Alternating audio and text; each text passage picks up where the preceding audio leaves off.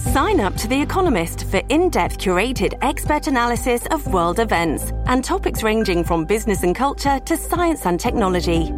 You'll get the weekly digital edition, online-only articles, curated newsletters on politics, the markets, science, culture and China, and full access to The Economist Podcast Plus. The Economist is independent journalism for independent thinking. Go to economist.com and get your first month free. Hello, everybody. This is Marshall Poe. I'm the editor of the New Books Network. NBN listeners like to read books and buy them. So we thought we'd tell you that right now, our friends at Princeton University Press are having a remarkable site-wide sale. You can get 50% off books, including ebooks and audiobooks, with the code 50, F-I-F-T-Y, at checkout until May 31. You can save some real money on Princeton University Press books. I encourage you to go there and check it out. Hello, podcast listeners. My name is Christopher Patterson. I am an assistant professor at the New York Institute of Technology here in Nanjing, China, and I am the host of this podcast, New Books in Asian American Studies. Today we are joined by Leilani Nishime, who is an assistant professor of communications at the University of Washington. We will discuss her book, Undercover Asian, Multiracial Asian Americans in Visual Culture, which was published by University of Illinois Press in 2013. Undercover Asian challenges the dominant U.S. cultural narrative that imagines multiracial people as symbols of a future United States where race has ceased to function as a viable category. Nishime considers how representations of mixed-race people often negate the significance of race by seeing racial mixture as an unprecedented social development that can later promise a future free of race. Opposed to this narrative, Nishime considers how various narratives of multiracial Asian Americans can rupture naturalized notions of racial difference. So, Leilani, welcome to the show. How are you doing? I'm doing well. Hi. Thanks for inviting me. Thank you. Could you begin the interview by telling us a bit about what brought you to study multiracial Asian Americans in visual media? Okay. Well, so I had been doing work in Asian Americans more generally and visual culture because I had done work in my graduate work on Asian Americans. It was a literature degree, but I was interested in all kinds of media. And once I graduated my program, I went to ethnic studies department. And they were asking me to teach all sorts of classes, including film class, race and film class. So I started getting more interested in visual culture. I think the reason that I started working on mixed race Asians is mostly because of my students, actually. I used to teach Asian American experience class. It was one of my favorite classes to teach, and students were asking me about, well, what about mixed race Asians? And then, so I did like a week-long unit on it, and students really liked it, so I expanded it to a 2-week unit, and they were still asking, so I expanded it into a class. And at that point, I started thinking there was more going on here, and there was more things that I wanted to explore. So that's pretty much what made me decide this is something I wanted to write about. Oh, that's really interesting. Actually paying attention to how your students are responding. Yeah, I was like, oh, look, they're all waking up when I talk about this. And it shows it's a fair exchange. It turns into a book once you get deep enough. Yeah, I think so. It's just nice to I definitely wanted to write something that I thought people would read. So it helped to find something that seemed to get people excited. It's true, actually. When I tell people what I'm interviewing people for, when I was describing this book, all my friends who aren't really in academia were so much more interested finally in this podcast. Great. So I think there is something to that, right? Very analytically heavy, but also about subjects that everyone can kind of relate to, especially Asian Americans. I wanted to start the interview by taking apart each of those terms in your subtitle. The multiracial Asian Americans and visual culture. First of all, the term multiracial, rather than mixed race or Hapa or something else, why use this term, and who kind of counts as multiracial? Like, do half Irish, half Italian people also seem to count, or is it mostly like people of color? So I decided to use the word multiracial, although at this point I think I could also use mixed race. When I started writing the book, I think there was a lot of discussion about which terms to use. And there was, I think, a perception that mixed race tended to reinforce the idea that there are these distinct racial groups that then get mixed together. And I think people were interested in using the term multiracial because they felt that it de-emphasized that biological element. I think at this point, though, people use the terms fairly interchangeably, and actually mixed race is becoming more popular among academics. So it was less a sort of ethical decision for me and more in terms of what seemed to be the way that people use that term.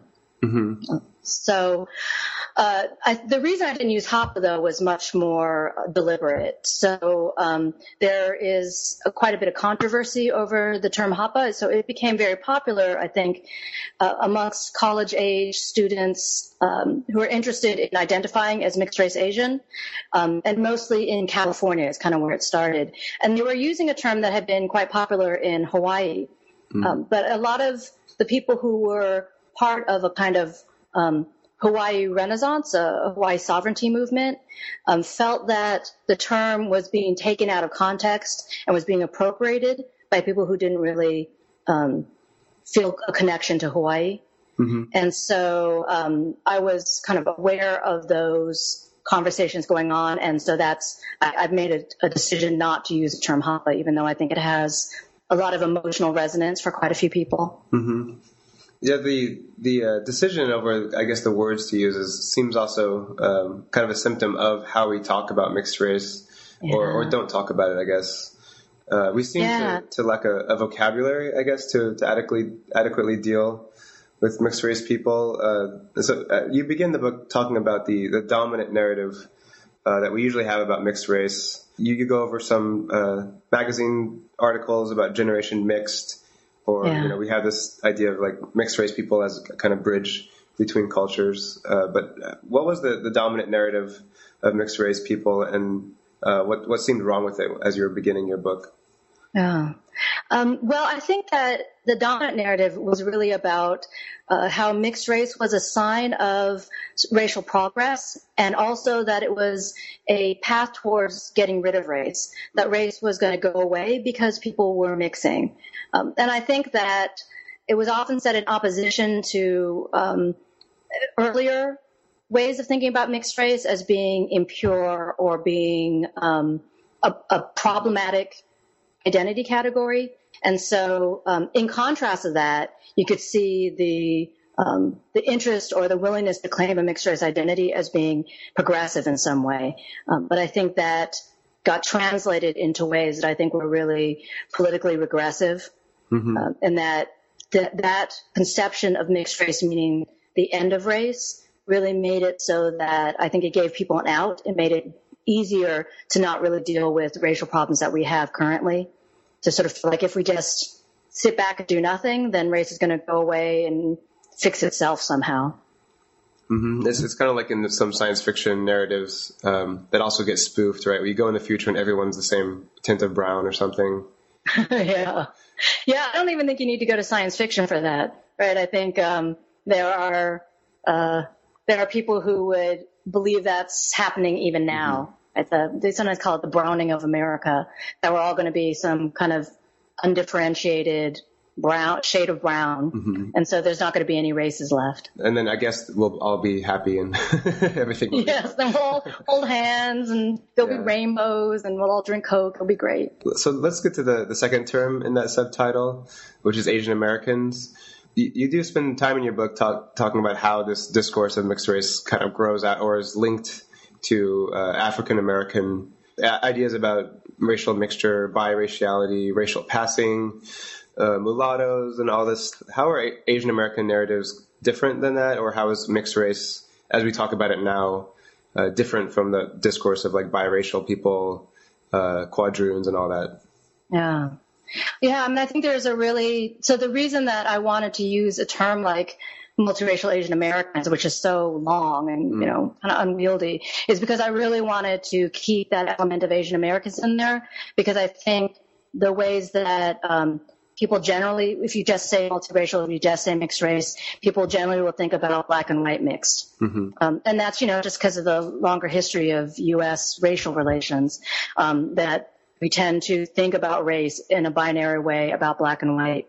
But I think that mixed race Asian Americans, because Asian Americans themselves have a very specific kind of history, that that I wanted to really trace that kind of history and really wanted to look at how mixed race Asian Americans, in some ways parallel. I think there's a lot of ways you can see crossover, but also that there's a distinct element to it.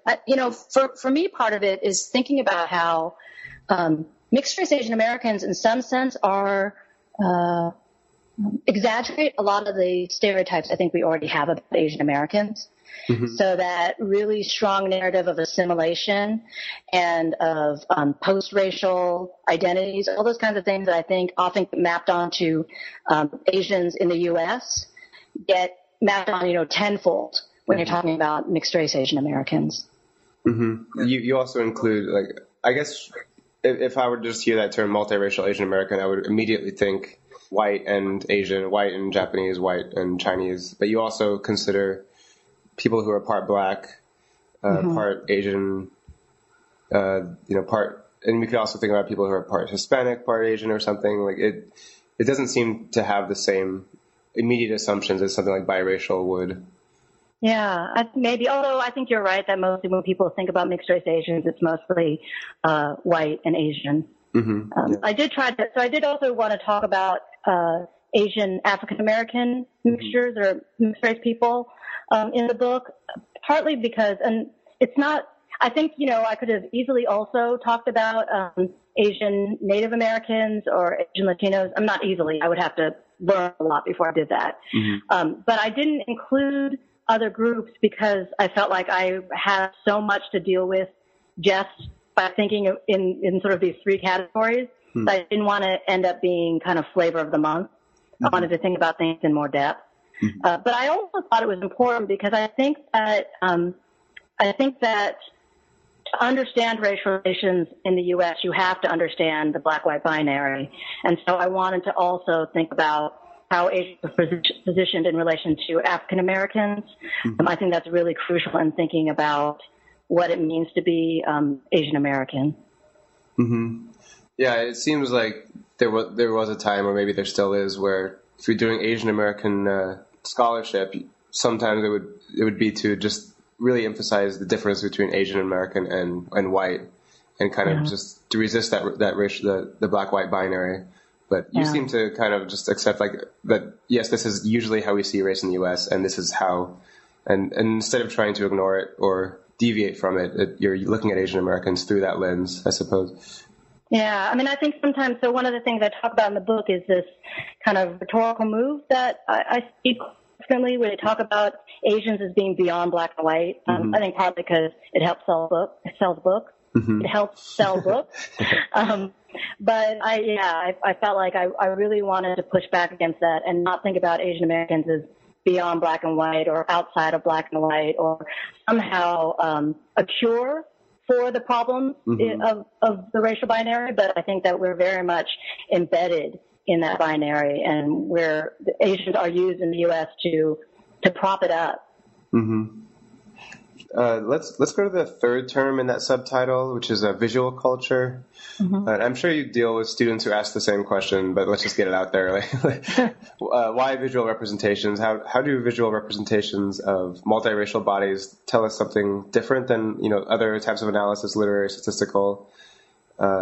This I guess goes back to images of the mixed race body as being kind of ambiguous and having to make a choice, or being seen as half and half.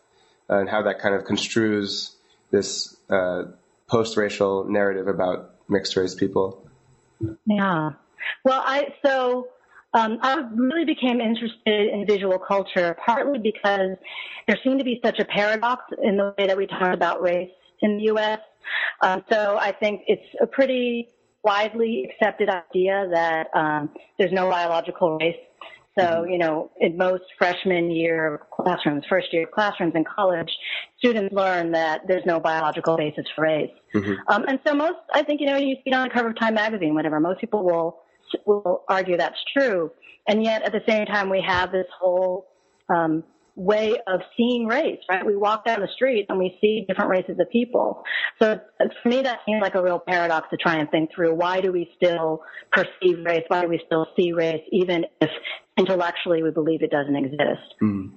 So that kind of was my starting point, even before I started thinking about mixed race Asian Americans as being a way to think through that question. Part of it is because the way I got to thinking about mixed race Asian Americans is that I would sometimes tell people, you sort of play those games about, who's mixed race, who isn't. And I would tell people that, say, Keanu Reeves or Meg Tilly, who was a big star at the time, that were mixed race Asian. And I would, why do you think that they're not recognized as mixed race Asian? People say, well, because they don't look Asian.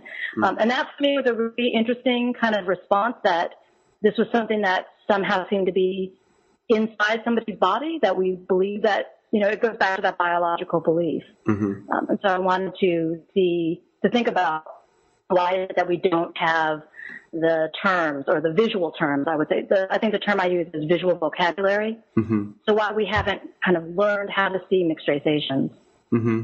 I think when we were talking earlier, you were talking a little about Hawaii, and I think Hawaii is a really interesting example, right? There's many mixed race people, mixed race Asians in Hawaii, and so I think there's they're much more visible there. I think people recognize mixed race Asians much more readily there, and it's not because they look different than they do when they're in another state, right? It's just that people have learned how to recognize people who are mixed race Asian. Yeah, why don't we spend a moment on Hawaii in that case? Because I was also very intrigued by how you situated Hawaii as a kind of example of brownwashing. Can you explain, I guess, how you see it that way, and perhaps how the discourse about Hawaii then feeds into how we see Barack Obama particularly? Oh, yeah, I don't know about Barack Obama, but I think in Hawaii, I use the example of Hawaii because it's such a popular storyline, I think, to talk about Hawaii as the melting pot of the Pacific. And people imagine it as a space that all these different races, Native Hawaiians and people from all parts of Asia and white Americans all got together, and they all mix together and all live harmoniously, and it's sort of the aloha spirit. And I think that kind of vision of what it means to have a mixed race future often gets, I think, sort of mapped onto Hawaii, right? People think about Hawaii as an example of how the future is going to be. But what I talk about in the book is that vision of what Hawaii is about to really come from the outside, come from people who don't live in Hawaii and don't really have a sense that things are not like a happy melting pot there.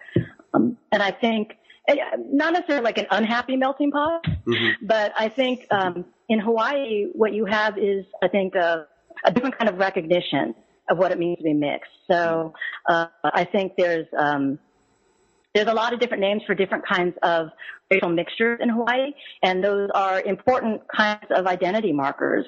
And so what you have instead of a disappearance of race is, I think, a reconfiguration of it. Right? It means something a little different there, but that doesn't mean that it's kind of all gone away. And I think that story of kind of this happy mixture ignores the legacy of white supremacy in Hawaii. It ignores the oppression of Native Hawaiians. There's all sorts of really difficult political issues in Hawaii that get covered over in that story of, the melting pot of the Pacific. Yeah, and it seems like this vocabulary, I guess, to recognize different types of mixed race people as we kind of get in Hawaii would probably develop anyways if that dream, I guess, of kind of a brownwashing, we became closer to that, I suppose. We would still develop a vocabulary for how to recognize different types of mixed race people, but it might not be as critical. Yeah. I think this idea that mixed race people are going to lead to this kind of brown future really ignores how long people have been mixing in the U.S., right? Basically, since there's been a country, people have been racially mixing and yet still have racial distinctions. So I think it's locating the cause of racial boundaries in the wrong place, right? It's relocating it in different kinds of bodies rather than seeing it as this kind of social, political structure that then gets written onto different kinds of bodies. Yeah, let's shoot then towards the historical context and how this discourse developed. And one thing I really liked about your first chapter and your preface was that you considered how we usually tend to see the discourse towards mixed race developing after Loving versus Virginia, the 1967 court case, and how that's kind of seen as an origin point for when this supposedly new mixed race culture started to develop. But you offer a more complex history, I guess, of negotiations and imperial interests. Right? Can you explain, I guess, how Loving versus Virginia got placed as this kind of origin point, and how the history of it is actually much more complex? Well, I mean, I think Loving versus Virginia, it's partly because it is so significant. I mean, I think that is partly why it became this origin point, because it was this big Supreme Court case. It got a lot of attention. It was a Supreme Court case that allowed a white man and a black woman to be married, and it overturned all the laws against mixed-race marriages in the country. And so I think it became this sort of signal moment, partly because I think it allowed us to tell this history. The point it was coming in our history, too, was when the civil rights movement was really gaining momentum, where it seemed to be working. Mm-hmm. And so I think it gets memorialized as being part of this moment when racial barriers were falling, when sort of the promise of the civil rights movement was coming true.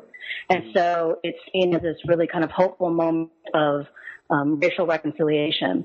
Mm-hmm. You know, I think what we've seen since then, particularly for people who work in ethnic studies, for example, right, is that a lot of that promise didn't actually pay out.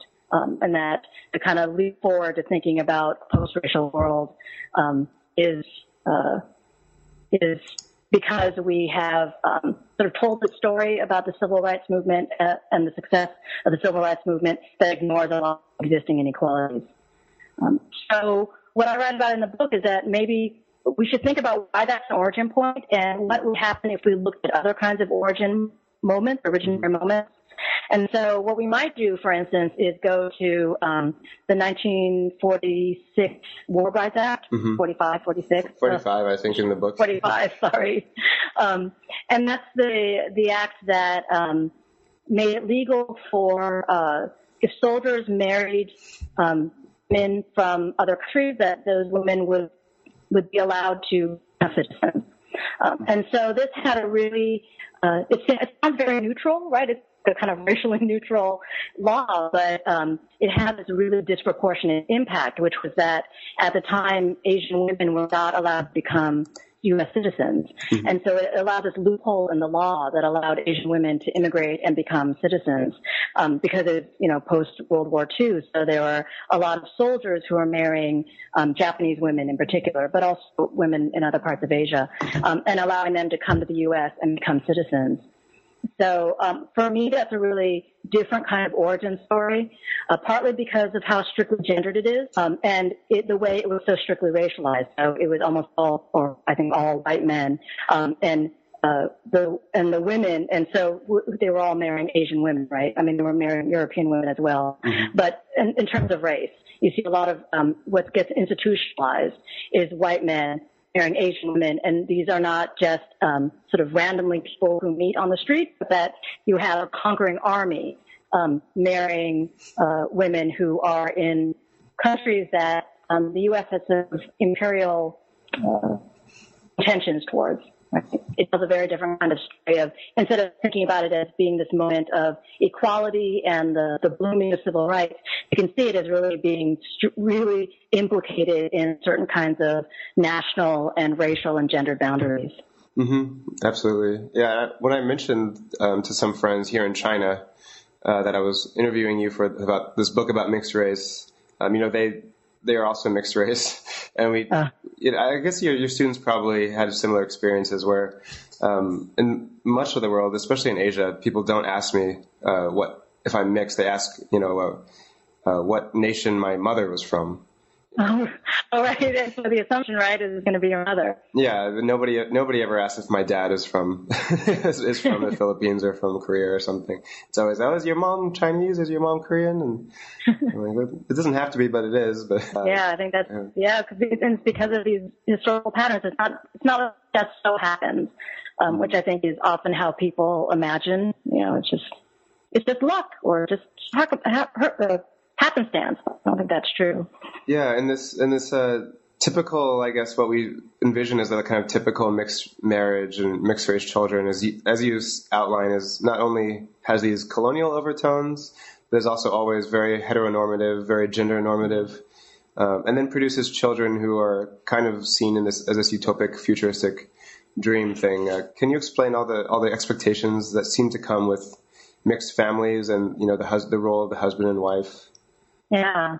Well, so one of the chapters in the book is about the TV series Battlestar Galactica. Mm-hmm. And I think that series really plays out the kinds of expectations that we have for the mixed race families in the U.S. Mm-hmm. So in it, I talk about how I saw a shift in terms of these kind of colonial narratives. I think the colonial narrative for a lot of the 20th century was that the U.S. was kind of a father figure, and Asia, they were sort of childlike and they needed to be rescued and helped. Mm-hmm. And often the mixed race child in something like, say, M. Butterfly, gets taken away from the Asian culture and raised in the U.S. culture and gets fully assimilated. And often the mother gets left out of that story. Mm-hmm. So you could see that maybe a lot in the 1970s and 1980s, there are a lot of stories about children from the Vietnam War, Amerasian children from the Vietnam War that told that same story. And what I saw going on was a shift in that story to be more about this heteronormative mixed race family, and it keeps that same kind of gender and racial binary where you usually have a white father and an Asian mother. But this time, I think the family stays together. You see much more of a family unit remain connected. But I think what happens is that you get a different kind of story about Asia, the role of Asia, and especially Asian migrants and immigrants, mm-hmm. that their role then is to kind of reject their home culture and go to the U.S. and kind of fall in love, whether that's actually with the person or with the country itself, mm-hmm. and sort of dedicate themselves fully to this new country. Mm-hmm. And so you see it played out in very extreme ways in a show like Battlestar Galactica. So you have a character who's played by an Asian woman, and she's supposed to be an alien. But there's a episode that's mainly about her, and she gives them a virus, or she allows them to have a virus or something like that would wipe out her entire race of people. They call them Cylons. And she willingly agreed to do this partly to show her loyalty to the humans in it, which I thought was really kind of a devastating indictment. Yeah. I think one of the other kind of the other thing that was really upsetting to me, I guess, when I was doing this analysis that I thought was quite typical and very upsetting was that you see a real differentiation too. So in the show, there's the idea that she's cloned. She's mm-hmm. got many multiples. And while she's allowed to be married and fall in love and become part of the dominant class, there's all these other clones of her, and some of whom are sex workers, and some of whom are kind of they work in like the industry, I guess you would call it. Sweatshop kind of. Yeah, working class kind of work. And they also remain fairly alienated from humans. They don't fall in love. They don't get married. They don't become part of this kind of heterosexual family. And they always remain pretty alienated in the show. And towards the end of the show, I hope this doesn't spoil it for anyone, but towards the end of the show, the character who's really well integrated ends up shooting her clone, who's like one of these kind of lower class people. So I think it also really depends on differentiating kind of good Asians, mm-hmm. Which are the ones who fall in love and whatever, become assimilated, and the bad, quote unquote, bad Asians who are more working class, and who come to the U.S. For economic reasons rather than because they have bought into the kind of ideology of the U.S. as being superior. Mm-hmm. Before we get into the chapters of your book, Was there anything else that really surprised you as you were doing research for this book or completing it? I mean, you do devote 2 chapters to Keanu Reeves, and you seem like very like you found obsessed. I mean, do you think I sound obsessed? Yeah, maybe a little obsessed. But was there anything that really surprised you as you were doing work for it, or as you were doing this kind of research that maybe changed your expectations of what you were going for in the beginning? Oh, yeah, I felt like that was happening all the time, actually.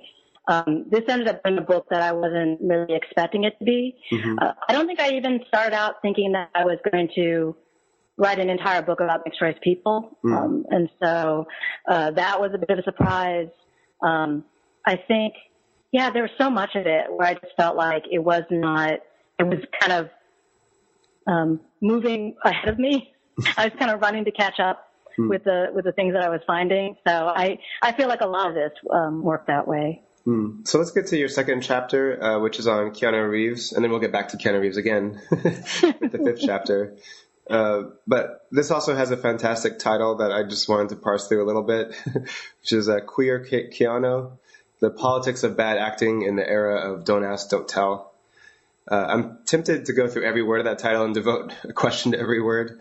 But instead, let me just ask, what is the relationship of those terms, the terms queer, bad acting, Don't Ask, Don't Tell, and Keanu Reeves?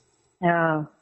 Well, so the title, the beginning part of the title came from the rumors about Keanu Reeves being gay that were, really popular in the 90s. And actually, the whole thing came out of, I had given a talk about Keanu Reeves because I've been thinking about him for a long time, a while back. And after I gave the talk, somebody in the audience raised their hand and said, well, what about all these rumors of him being gay? And I was like, I have nothing to say to that because I just really haven't thought about it. But it got me thinking about it. And I think for me, it seems really fundamental now. And so what I talk about is how very few people actually talk about Keanu Reeves as being mixed race, which is considering that it's mentioned quite often in his publicity material, and often articles will mention it as well, and yet there still seems to be this way that every time it gets mentioned, it gets forgotten again. And so I thought there's kind of that weird gap. Then there was also all these rumors about him being gay. And so for me, it came together around the really specific rumors about him being involved with this movie producer, record producer named David Geffen. And those rumors sort of blossomed in the mid-90s, which was the same time that the Don't Ask, Don't Tell legislation was ramping up. And so that was the military legislation of saying military personnel, they removed the law saying that they couldn't be gay, but they had to not say it. Like if they said we're gay, then they could be kicked out. And so there was all this popular conversation about closeting and outing and what it meant to be in the closet and what it meant to be outed. And there were these newspapers like The Advocate that were outing a lot of people who had formerly been in the closet, gay politicians mostly, as part of the trying to respond to the AIDS epidemic. So what I argue is that we had sort of lost a lot of the rhetoric, a lot of the language we had around mixed race people. And like the 1950s in America, there was all these movies and books and stuff about mixed race people in passing. Those things weren't available anymore, so we lost that vocabulary. And instead, we're gaining all this vocabulary about outing and closeting, and I felt like that one vocabulary got mapped onto the other. And so I think part of the reason that Keanu Reeves was perceived to be gay was because we didn't really have a language for talking about mixed race. There was no way to make that legible, I think, in popular culture. And what about bad acting? Well, so it would be no surprise, I think, to people to know that he has really bad reviews. And in chapter, that was actually one of the most fun parts, was reading movie reviews for bad reviews. And there were so many. But what I was noticing is that many of the reviews really harped on the idea that he had no depth, and that he seemed kind of fake in some way, or shallow, or wooden and robotic. These are all kind of the terms people used. And so for me, it seemed to really be also about these questions of authenticity, that we we want to believe that good acting, or we perceive good acting to be people showing you their inner selves, showing you their true depth, showing you their true nature. And I think Keanu Reeves, in his publicity and in the way he sort of built his star image, was all about refusing that kind of essentialism. Right? So when they asked him if he's gay, for instance, he said, "No, I'm not, but you never know." Right? He liked to keep that ambiguity. The same way there was this kind of ambiguity about his racial identity. I think all those kinds of things that, for me, made him really appealing.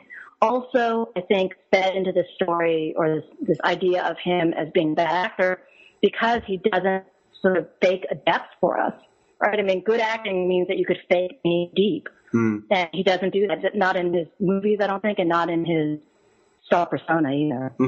It seems interesting to kind of compare his acting with the way other Japanese actors or Chinese might be considered in the United States, where if you're like wooden and you show no emotion, but you own this kind of Japanese identity, they probably would have read him very differently as an actor. Yeah, I would think so. I don't think it's all about technique, right? I think there's also this extra narrative going on. So let's move off Keanu Reeves just for now. We'll come back to him. Your third chapter seems like the most timely chapter in the book. It's about the rise and fall of Tiger Woods. Yeah. And you consider his celebrity as a kind of representation of a double minority, but also as a kind of colorblind a celebrity culture that becomes very colorblind. But it then changes after his big scandal. So how does perceptions of Tiger Woods change before and after the scandal, and how is it partially determined by his multiracial background?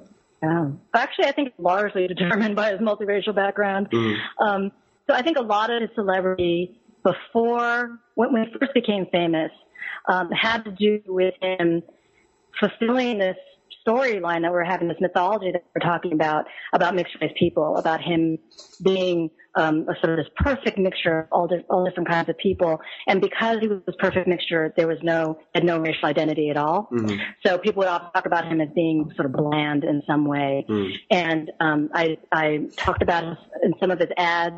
We don't get to see much of his body, which is odd for someone who's an athlete. And probably the most famous one is this ad that was analyzed by Hiram Perez about the I Am Tiger Woods ads, where they have all these different people, children and adults and people of different races, saying I am Tiger Woods. And you don't actually see Tiger Woods in that commercial at all. So his body just is completely erased, right? His race and his racial body and him, he gets erased and becomes kind of everyman, every race together. And I think he was really celebrated for doing that. And then I think what happened after the scandal about his affairs is that a lot of the kind of racial anxieties that we had that were being kind of covered over by this pretty story comes to the fore, right? It really erupts through that veneer we had about colorblindness. And he gets really intensely racialized after the scandal breaks. Yeah, because I guess he did something naughty or something. Yeah, he had an affair with a few women, but they acted like there were comparisons to O.J. Simpson, who was accused of murdering someone. I think that's a pretty big distinction. And yet to compare those two acts, I think it has something to do with how badly people felt betrayed by him not being this kind of perfect colorblind star. And then to kind of be cast as like diseased with sex, obsession with sex and all this, where I don't know if that would have happened otherwise, I don't think so. Yeah, and he's contagious or something. Yeah, and people really harped on the fact that many of the women he had affairs were white women and blonde white women. That seemed to be really kind of a point, even if they weren't actually saying it, would show they flashed pictures of like a compilation of all the women he had affairs with, and it was really clear that they were making this point about white women and that he was, sort of lusting after white women. And I think they used that as a way to racialize them as African American, kind of emphasize that as being a kind of pathology. So I think they brought up all these old stereotypes as a way to, I don't know, it seems like as a punishment in some way for feeling betrayed. Mm-hmm. Let's move to the fourth chapter just briefly, since we already talked a bit about Battlestar Galactica. Yeah. But anything else to say about that before we move on? Its relationship to neocolonialism, the celebration of heterosexual romance, particularly, because there are homosexual romances in the series, but not. Yeah. But then this one seems very actually heteronormative between the cyborg and the human. Yeah, which seems strange, right? It sort of seems the weird thing about this story is that there's a mixed race child in the story, and all these different families like want to claim her as their kid, and the one who wins in the end is this mixed race family, which seems like so surprising that would be the idealized family. But I think it's because it's trying on all these other different kinds of family formations that are not this heteronormative nuclear family formation, and all the other people fail, right? The perfect family is the one that is so strictly organized along gender lines, which is this cyborg human family. I mean, it's so weird. There's, the only person you ever see doing housework in the entire series is the woman who's the Asian woman who's in this relationship. It's really weird. Yeah, weird but typical, I guess. Yeah, I guess so. Yeah, I mean, I could tell you stories about living in China. I'll try not to go into it. But let's. You'll have to tell me after the interview. But let's go into the second half of your book then. And the way you structure the book is very clever, I have to say, in that it feels like a very like an actual book, I guess, in the way that things overlap and you get back to everything, as opposed to like a bunch of articles that might have been separately produced. The second half, though, mirrors the first half of the book, seems to focus less on the kind of undercover aspect to the multiracial Asian American and more on the various ways that multiraciality has been acknowledged, commodified, or exposed racial thinking in the U.S. Yeah. So let's go to your sixth chapter, which, again, is on Keanu Reeves. But only kind of. Only kind of. But it uses the multiracial, it kind of asks, so what if we all saw Keanu Reeves as multiracial? And then what happens differently when we read the film series? I love arguments like this, where it just kind of, I try to do this in my own work. What if we read it this way? What if we really took gender into account? Then what happens? And usually things get so much more interesting. Even silly, stupid things get really fun. Yeah. So can you just let us in on how the Matrix film series would become richer and more different if we read it as a kind of multiracial narrative? Yeah. So, I think a lot of people, when they see this film, see Keanu Reeves as white. But I think and a lot of people read it as telling a really familiar story, which, I think that is a valid reading as well of, the kind of white savior who comes in and fixes everything for the people of color. Mm-hmm. But I think you can also read this as, what if we took seriously the fact that Keanu Reeves is a multiracial actor, and how might that change the storyline? And so in The Matrix, the fake world of The Matrix, is almost white. And then the rebellion is a conglomeration of different ethnic groups, mostly not non-white ethnic groups. Mm-hmm. And so Keanu Reeves then the character Neo becomes this kind of bridge between these two worlds. Mm-hmm. And by the final part of the movie, he's the only one who can move back and forth without any kind of prosthetics. So he can move back and forth between the two worlds in ways other people can't. Mm-hmm. And I think it tells kind of a grim story, because what happens at the very end is that he gets left out. I think he's blinded, and then he's kind of beaten up, and he's left lying in no man's land, and the rest of the world, the rest of the people kind of go on, live in their own separate world after that. Mm-hmm. And it kind of doesn't leave any space for mixed race people or mixed race bodies. But I think one of the interesting things for me is the way that it does a sort of metaphorical work of how we think about mixed race people, because happens is that in the storyline, these two worlds, the white world and the people of color, are lost in this repetitive cycle because of there's a glitch in the matrix. Right? There's supposed to be a bug in the machine, the computer program where they all live, which causes the same thing to repeat over and over again. And that's so much a way that we think about how race operates in the U.S.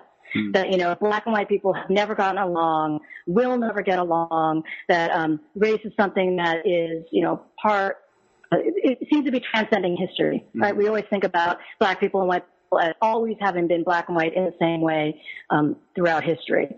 And so the figure of Neo becomes a way in the story of repairing that glitch in the matrix and allowing for history to start somehow, and allowing not even for history to start, but for all the past history to be wiped clean, and we get a clean slate and we get to start over again. And I think that's much of the way, maybe this is why mixed race mythology is so appealing to us, is because we want to have that idea that we don't have to deal with all the injustices of the past, and we can just wipe it all clean and start fresh and not have to repay all those kinds of racial debts that we've built up over the past years. This kind of speaks to something that you're doing throughout the book, where you read something like The Matrix and make it far richer and more interesting, but you don't seem to tag on a particular political agenda or perspective. Or you've named it as ambiguous in a lot of ways, and you also continue this in the next chapter on Kimora Lee Simmons and her celebrity. I guess I hadn't actually heard of her until I read your book, but I found out a lot about her. You don't watch enough trashy reality TV, that's why. Yeah, not enough as I should. I need to work on that. But yeah, so she seems, and I get this a lot when there's a mixed race celebrity. People will just say, "Oh, they're so incredibly beautiful." But then they also seem to have this kind of surface that's hard to penetrate, I guess, or hard to see as in depth. And she seems to capitalize a lot on being mixed race as a celebrity. But again, it's hard to tie a particular, is it resistant, is it not, kind of ideas to it, and it seems very politically ambiguous, like watching the Matrix films with this in mind, right? Like maybe Tiger Woods also, right? It's very difficult to name a particular perspective on any of it. I think none of that. I mean, I think I'm interested in looking at media that is, ambiguous might be a word for it. One that we haven't really decided what it means. Or at least I haven't decided what it means. I feel like those are really interesting moments for me. Partly, so the image that always comes to my mind when I think about this is Josephine Baker. The African American dancer who went to Paris in the early part of the 20th century. At the time, she did a burlesque act, and at the time she was really not very respectable at all, and everyone thought she was actually kind of awful and exploitative of the African American stereotypes. Now I think a lot of people look back at her and see her as a pioneer and see her within this kind of context where she was escaping a lot of the way that she was terrorized in the U.S. by moving to Paris. And they kind of rehabilitated her. And so I sometimes try and think about the images that I look at now as, are these moments that we can rehabilitate in some way? Are there other ways we can read this?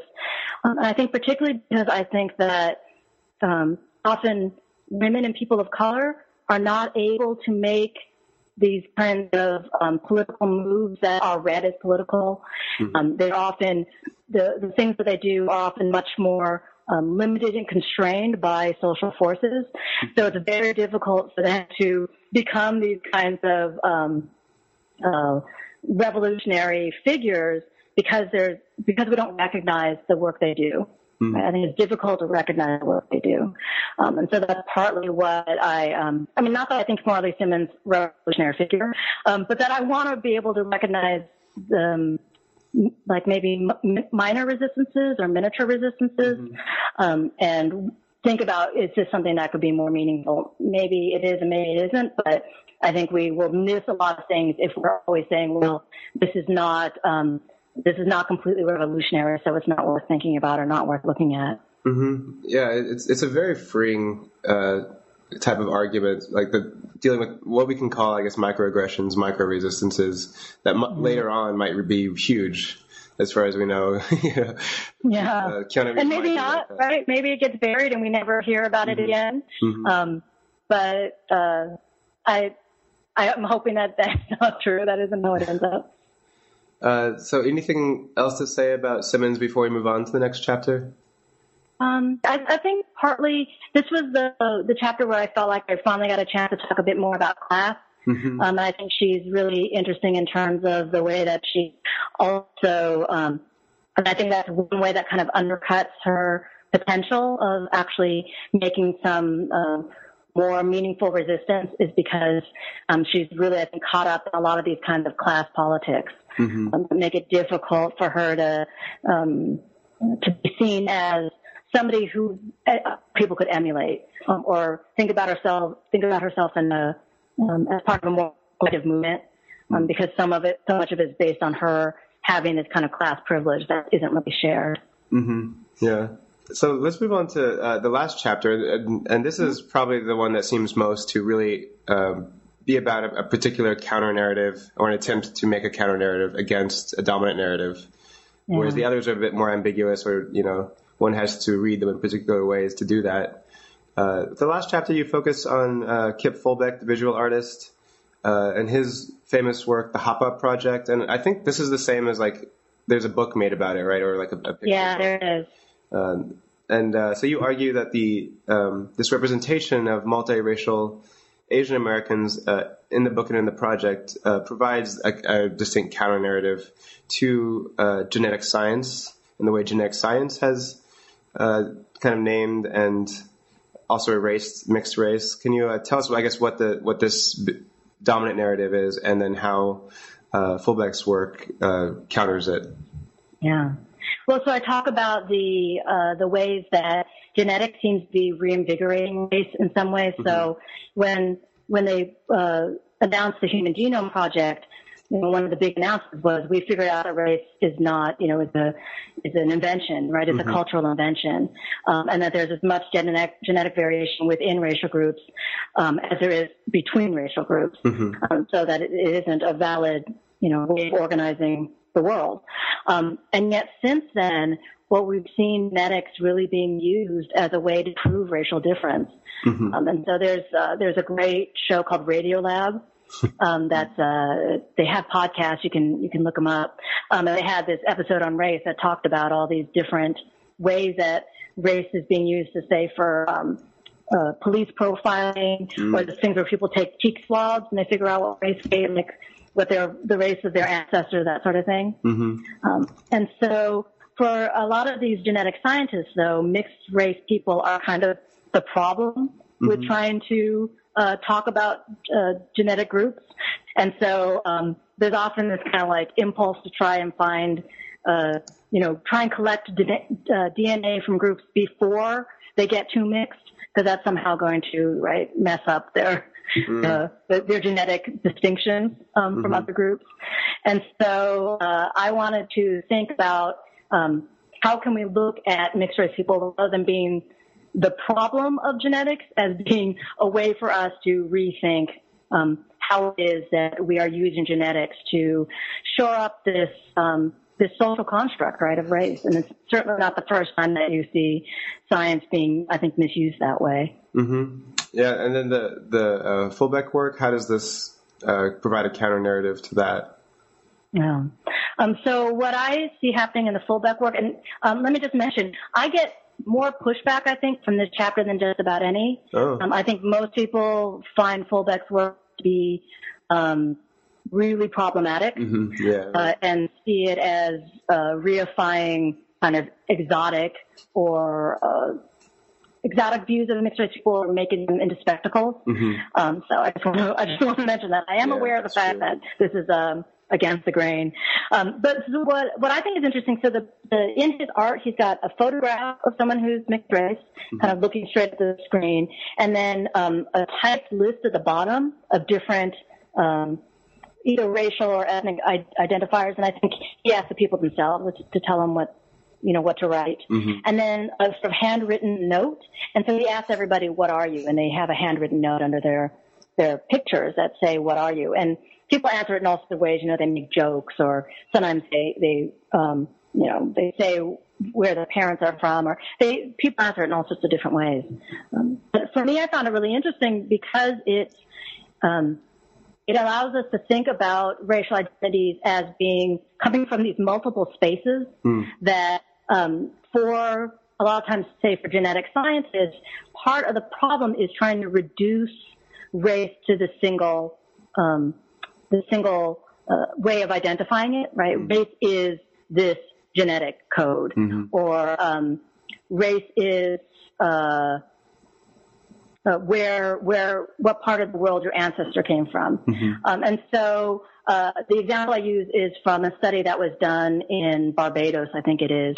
And the person writing about it was saying that they collected all this different kind of information from people, but when they turned in their surveys, people had to pick one race as a way to identify themselves.